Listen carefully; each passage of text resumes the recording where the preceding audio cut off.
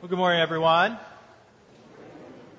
I invite you to open your Bibles to the book of 1 Kings. We're going to be in 1 Kings chapter 18, verses 41 through 46 this morning.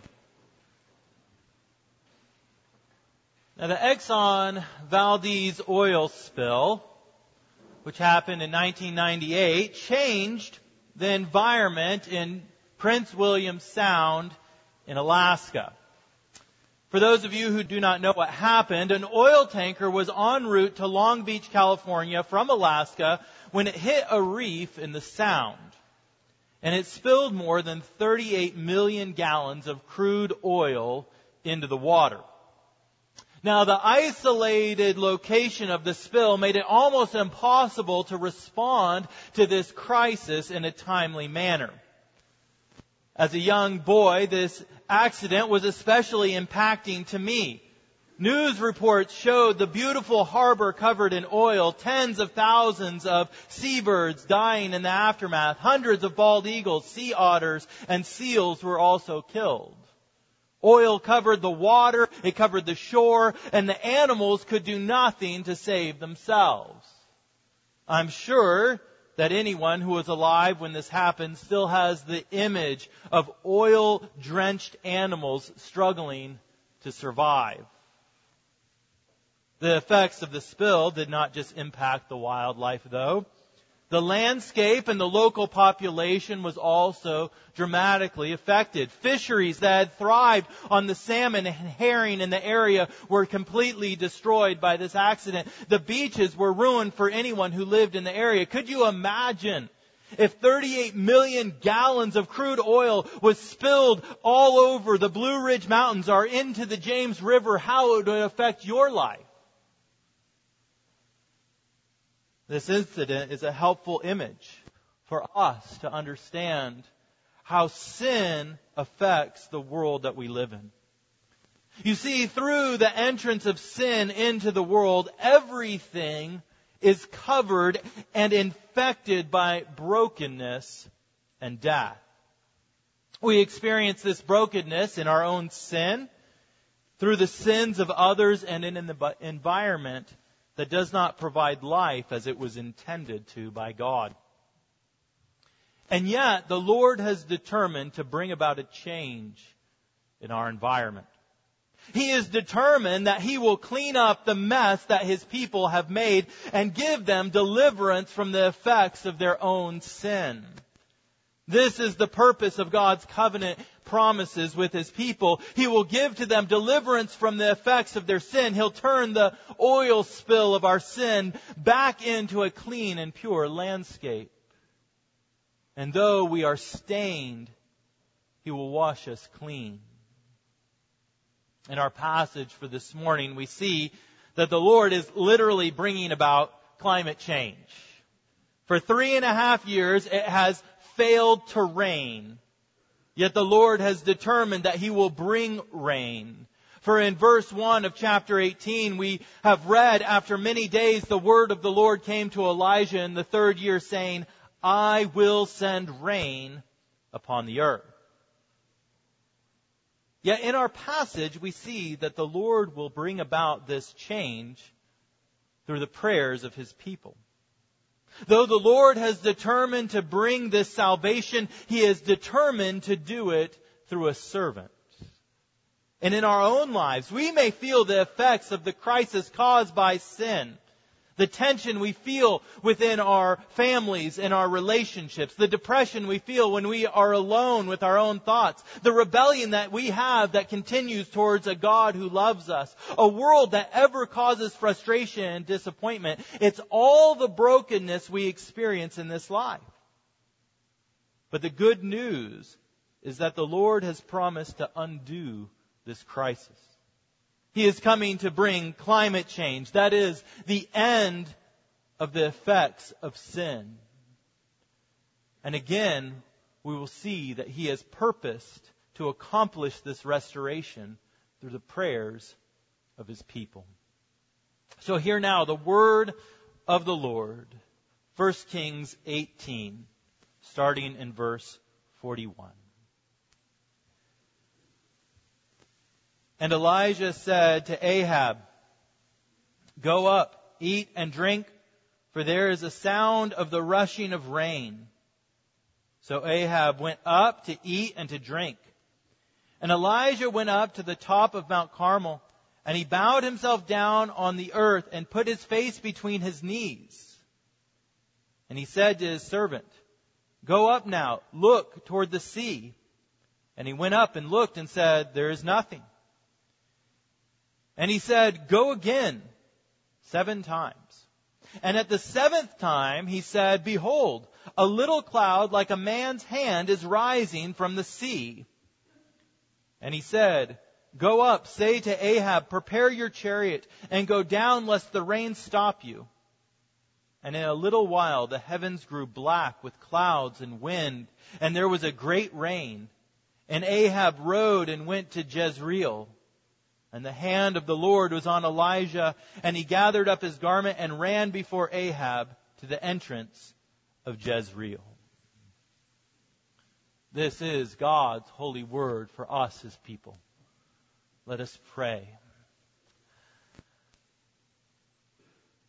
Oh, Father, we come to you this morning, and we do pray that you would bless the reading and the hearing and the preaching of your word, that we might be encouraged towards the truth that you are coming to bring about relief and restoration, to fix that which has been broken, to clean that which has been soiled, to take a heart that is of stone and make it flesh again, that we might have life in Christ, even life everlasting.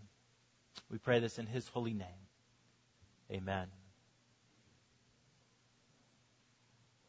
As we've read through 1 Kings 18, you have to admit that Elijah the prophet has a bit of swagger. You don't want to mess with Elijah. He says that something's going to happen, and it happens. He did not hesitate to come up against the 450 prophets of Baal. He did not flinch at the sight of Ahab. He has the prophets of Baal executed, and afterward he tells the king, "Hey, you better head on out and get something to eat because rain is coming." And yet, we see in our passage that even though he is a man that is filled with courage and confidence, he is also filled with humility and is prayerful. Verse 42, we see that Elijah went up to the top of Mount Carmel, and it says, "And he bowed himself down on the earth and put his face between his knees." Although the verse does not use the word prayer, we know what Elijah is doing. He is calling out to the Lord to bring rain upon the land of Canaan. For all his swagger, Elijah had no magic. He had no tricks. He was not a Superman. In fact, James, in seeking to encourage us in our own prayers, says in the book of James, chapter 5, Elijah was a man with a nature like ours. And he prayed fervently that it might not rain. And for 3 years and 6 months it did not rain on the earth. Then he prayed again, and heaven gave rain, and the earth bore its fruit. Elijah was a man just like you. Do you believe that? Do you believe Elijah was just like you? That he didn't have some special nature, some special human, extra human power that allowed him to call upon God and the rains would stop and then call again to make them happen? You see, the reason we have a hard time believing that Elijah was a man just like we are is because we want to believe that the power to cause rain to stop and to cause rain to come lies within individuals, in what a man does. But such power does not belong to you or to me or to Elijah.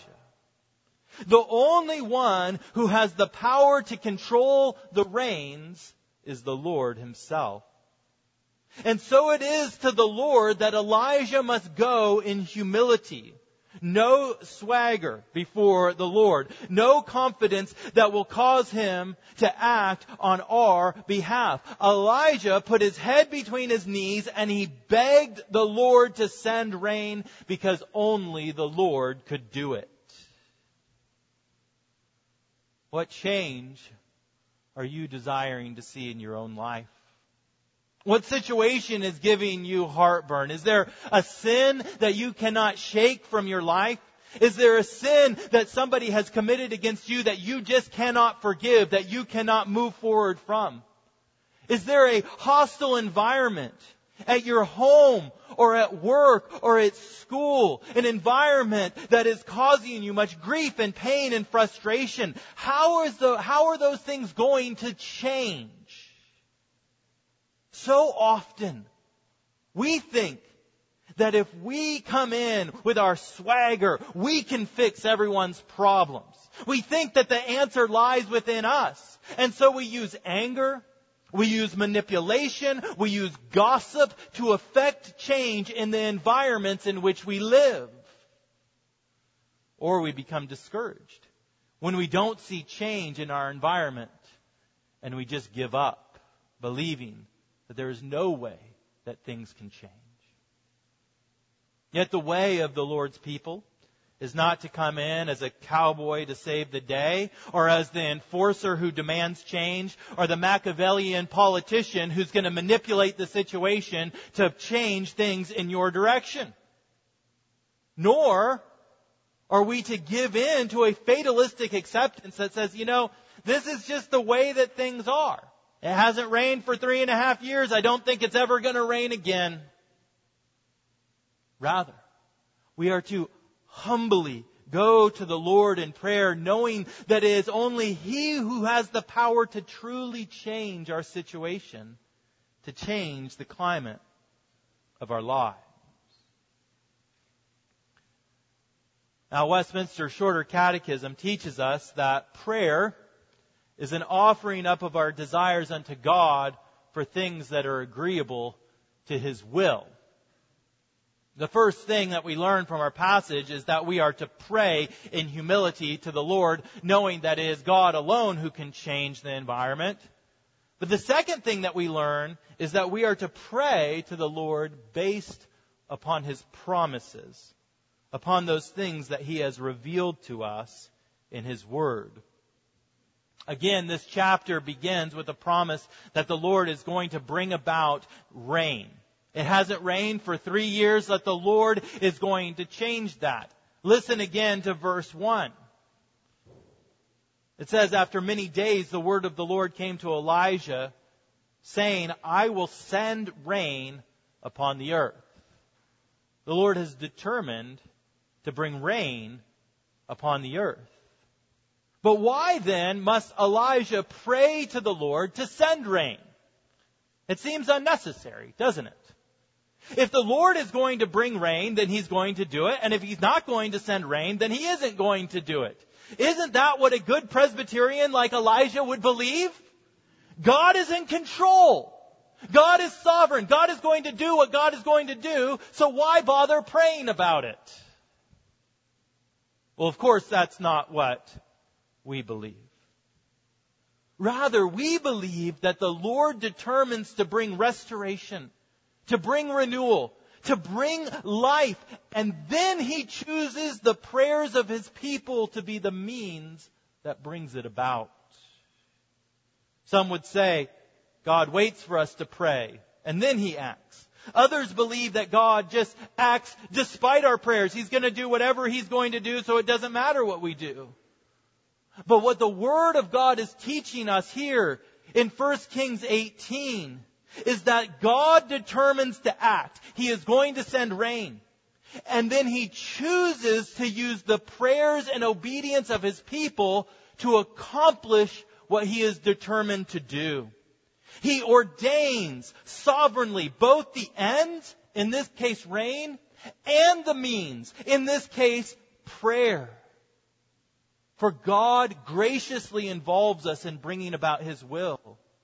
We know that the Lord has determined that He would send His Son to save the world. It was promised throughout the Old Testament, and yet we see in the Gospel of Luke that Simeon and Anna were dedicated to praying and fasting for the coming of the Messiah. Why were they praying for something that God had promised He would do? In like manner, the end of the book of Revelation, we read, He who testifies to these things says, surely I am coming soon. The Lord promises that He is coming. The certainty of His coming is demonstrated by the use of the word surely. Jesus says, surely I am going to come. It's going to happen. It has been determined. I guess we don't need to do anything then. But then the second half of the verse responds, Amen. Come, Lord Jesus, come. He is coming. It is His will, but it is the response of the people of God to pray for the coming of the Lord Jesus Christ. If we conclude from the certainty of His coming that we need not pray, we have misunderstood the ways of God and of His sovereignty.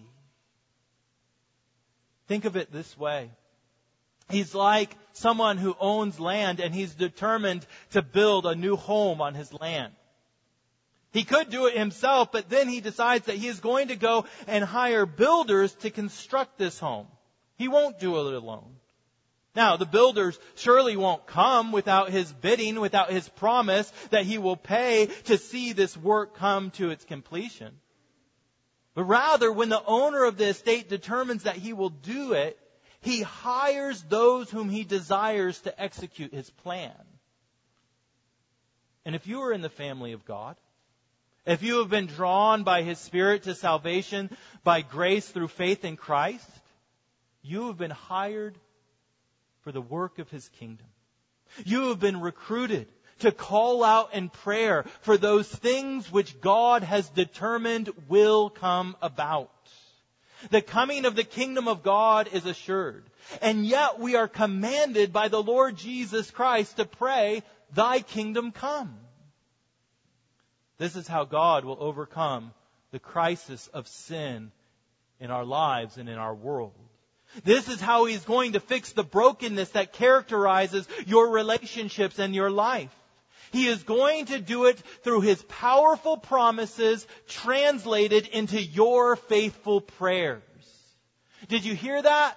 God brings about change in your life through His powerful promises translated into your faithful prayers. How are the nations going to be won for Christ? How is it that people come to salvation? Well, they will be won first because the Father elected them for salvation before the foundation of the world. God chose those who would be saved. They're going to be saved because Christ's blood was not spilled in vain. And everyone for whom He died will surely be saved. They will be won because the Holy Spirit will irresistibly draw them into a saving relationship with Jesus Christ. God has determined whom will be saved by His own power. And yet, the means by which they will come into His kingdom is through the prayers of His people, calling out for the salvation of the lost. Is there a stirring in your heart, Christian? To begin to pray for something? To begin to pray for a change in your life, in your family, in this nation, in this world?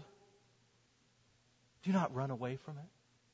Do not think that there is no hope. Rather, know that the Lord has determined to change this world, and He has chosen to do it through the prayers of you, His people. Now, variously through the 20th and 21st century, there have been studies that have been done into whether or not prayer actually works. One recent study was conducted with patients that needed heart surgery. And it was shown by this study that there was no significant difference in the health or recovery of those who were prayed for and those who were not prayed for. Over the last several years, studies have had mixed results, but the overall picture of these studies is that prayer does not provide a significant healing power, at least as much as we can measure scientifically. Now, there are those who would want to debate such findings. They might want to claim that these studies are biased, or how could they control them? I mean, how do we know that the people that weren't receiving prayer weren't themselves praying? I mean, who doesn't pray when they have to have heart surgery?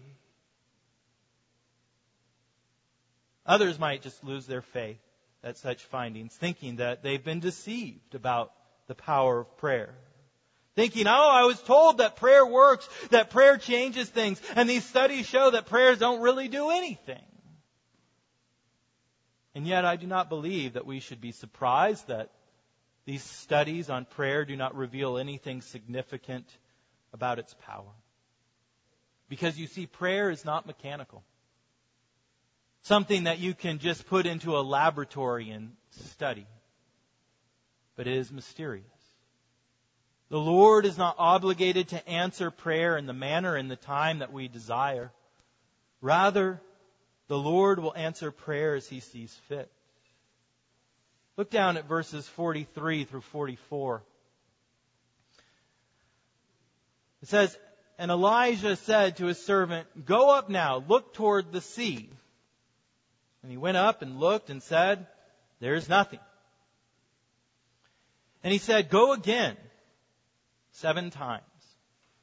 And at the 7th time he said, Behold, a little cloud like a man's hand is rising from the sea.'"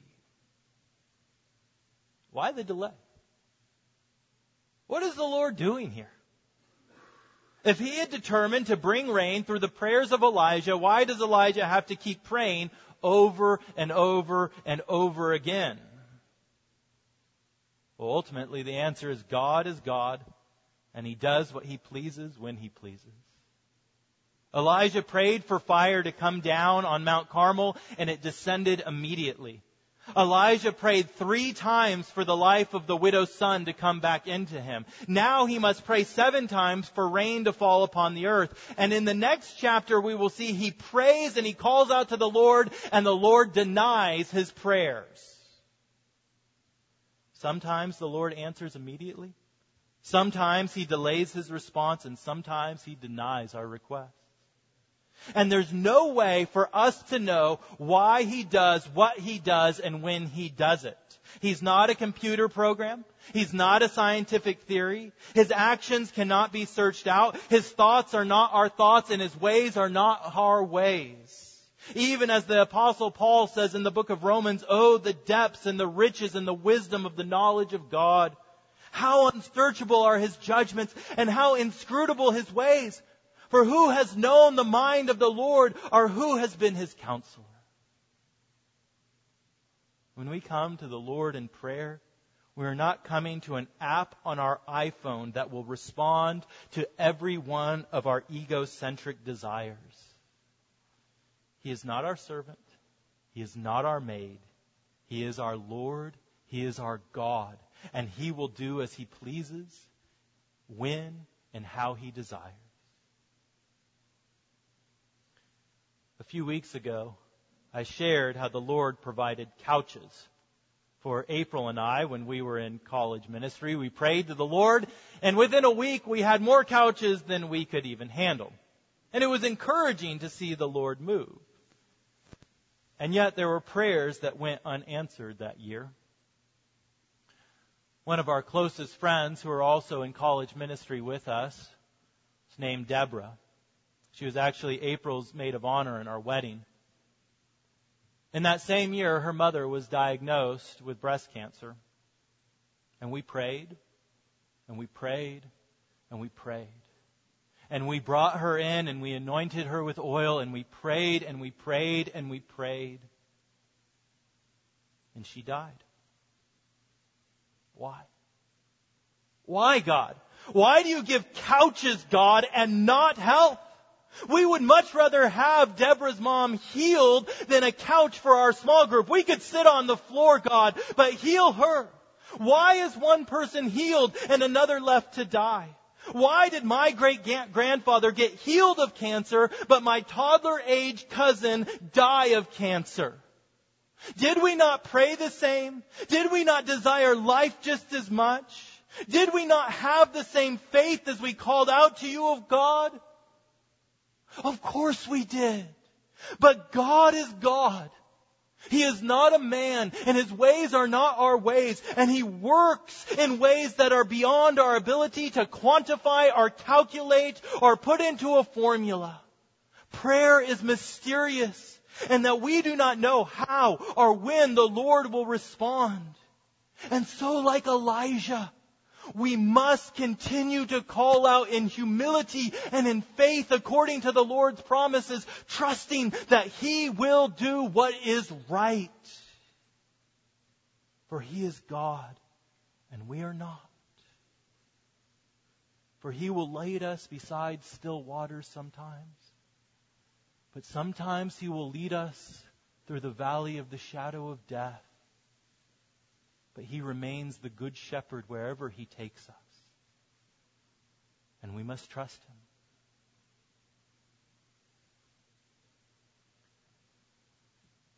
I'm always a bit amused by the way Elijah's servant reports back the first sign of rain. Look in verse 44. The servant said, "Behold, a little cloud like a man's hand is rising from the sea." I've always thought there has to be some exegetical thing about a little hand rising from the sea, but I can't figure it out. So Elijah said, "Go up, say to Ahab, prepare your chariot and go down, lest the rain stop you."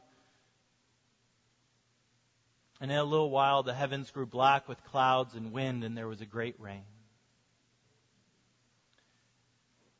A cloud like a little hand. Now, when the first sign of rain comes, Elijah encourages Ahab to start riding home, rather. As you can imagine, the dirt roads and the chariots of old did not mix well on these muddy pathways. And so Elijah says, "It's about to rain, you better get home." And then the little hand grows, and the heavens become dark, and the blessing of rain arrives. And not just a small little shower, but the Lord sends a great rain upon the land. It's so wonderful to drink when you're thirsty. When you've worked out hard and you've sweated through your shirt, it's a relief to gulp down a whole bottle of water. Or maybe, I'm more acquainted with, you eat way too much pizza and fall asleep, and you wake up in the morning and there's so much sodium in your system, you're like, "I'm parched. I need some water." It's so refreshing when you're thirsty, when you really need it, to gulp it down. And for 3.5 years, the land has been thirsty. And now the Lord graciously sends His rain to meet the needs of His people. You see, God sends fire to provide salvation to His people, to deliver them from the grip of Baal, to change their hearts. But He also sends the rain to relieve them and to care for them. We're reminded of Solomon's prayer dedicating the temple in 1 Kings chapter 8, just 10 chapters earlier. He prayed to the Lord, "When heaven is shut up and there is no rain because they have sinned against you, if they pray towards this place and acknowledge your name and turn from their sin, when you afflict them, then hear in heaven and forgive the sin of your servants, your people Israel, when you teach them the good way in which they should walk, and grant rain upon your land, which you have given to your people as an inheritance." You see, prayer is not just about the supernatural, the things that we can't explain. It's also about the natural as well. It's a small God who is only in charge of those things that we can't explain. But our God is the God in control of all the earth. And when we realize that things as natural as rain come from the hand of our God, then wonder is given back to us, His people. You see, naturalism steals our wonder at a world filled with miracles. Thinking that an equation can describe an event and explains that every event is only according to a mechanistic formula.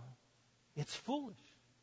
We might know how weather is formed, and yet we do not know why the Lord chooses to make rainfall when and where He will. A world without God, a world that sees things only according to material, makes us so cynical and so ungrateful.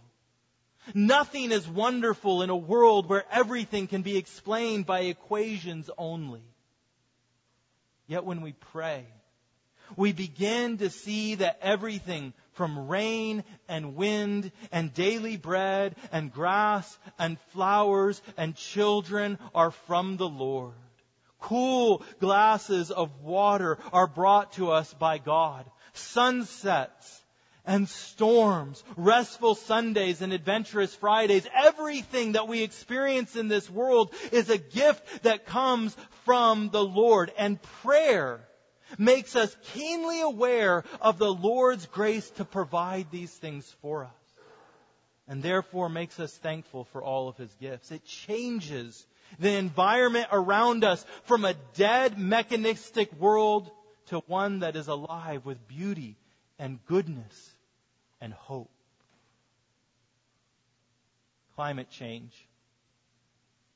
It is what the Lord is doing to change our sin and to clean it up. It's been 33 years since the Valdez oil spill, and Prince William Sound is still feeling the effects of this crisis. There are casualties of this environmental disaster that often go unreported, and that is the health effects of those who volunteered to clean it up. They waded into a toxic soup of oil, methane, benzene, hydrogen sulfide, and other toxic gases and very poisonous chemicals. The life expectancy of those who were part of the cleanup crew is 51 years old. And most of them have already died. To heal the land, they had to go down into the mess and even sacrifice their lives. And for the Lord to come and to change this climate, the climate of sin, to clean up the environmental disaster of our rebellion against God, the Lord Jesus Christ had to come down into the toxic soup of our world. He came that we might be washed clean. He came that we, who were stuck and could do nothing to free ourselves, He came to free us from the effects of our sin, to bring the water of life to a world that was thirsting for relief. He came and He took on the sin of His people, and by His blood we are made clean. The technical word for this work is expiation. And it means to take out, to draw out the stain, to remove the guilt. Not just to cover the guilt over, but like a sponge to expiate it, to take it out so that we are no longer stained with our sin, but we have been cleansed. And we all need this work of cleansing. We need the climate change of the Lord's grace that brings rain to the desert of our lives. And so come to Him and know that He will bring relief to your soul. And yet we cannot stop just with ourselves. For this world is filled with the effects of sin. And so as those who have been cleansed, we are called to go to the Lord and in prayer humbly ask Him to do what He has promised to do in His Son Jesus Christ, that is, to make all things new. God will move. He will act to bring about His promises. The climate will change one day, and sin and rebellion will be removed, death will be defeated, and life everlasting will come. He has promised the rains to bring relief. So let us faithfully call out to Him in prayer to come and to do such a work. In the name of the Father, and of the Son, and of the Holy Spirit. Amen. Let us pray.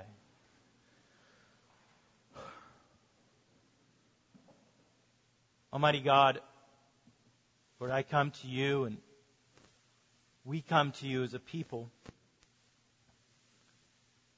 Lord, who in our lives are experiencing the effects of sin. We want our environment to change, where we feel the stress, we feel the burden, we feel the hardship, and we want peace. We want life. We want rest. And so we call out to you in prayer. We abandon our futile attempts to change our environment according to our power, our anger, our wisdom, our manipulation. And we abandon ourselves to you. And we call out to you, O God. Cleanse us and cleanse our world. We pray it in Christ's holy name. Amen.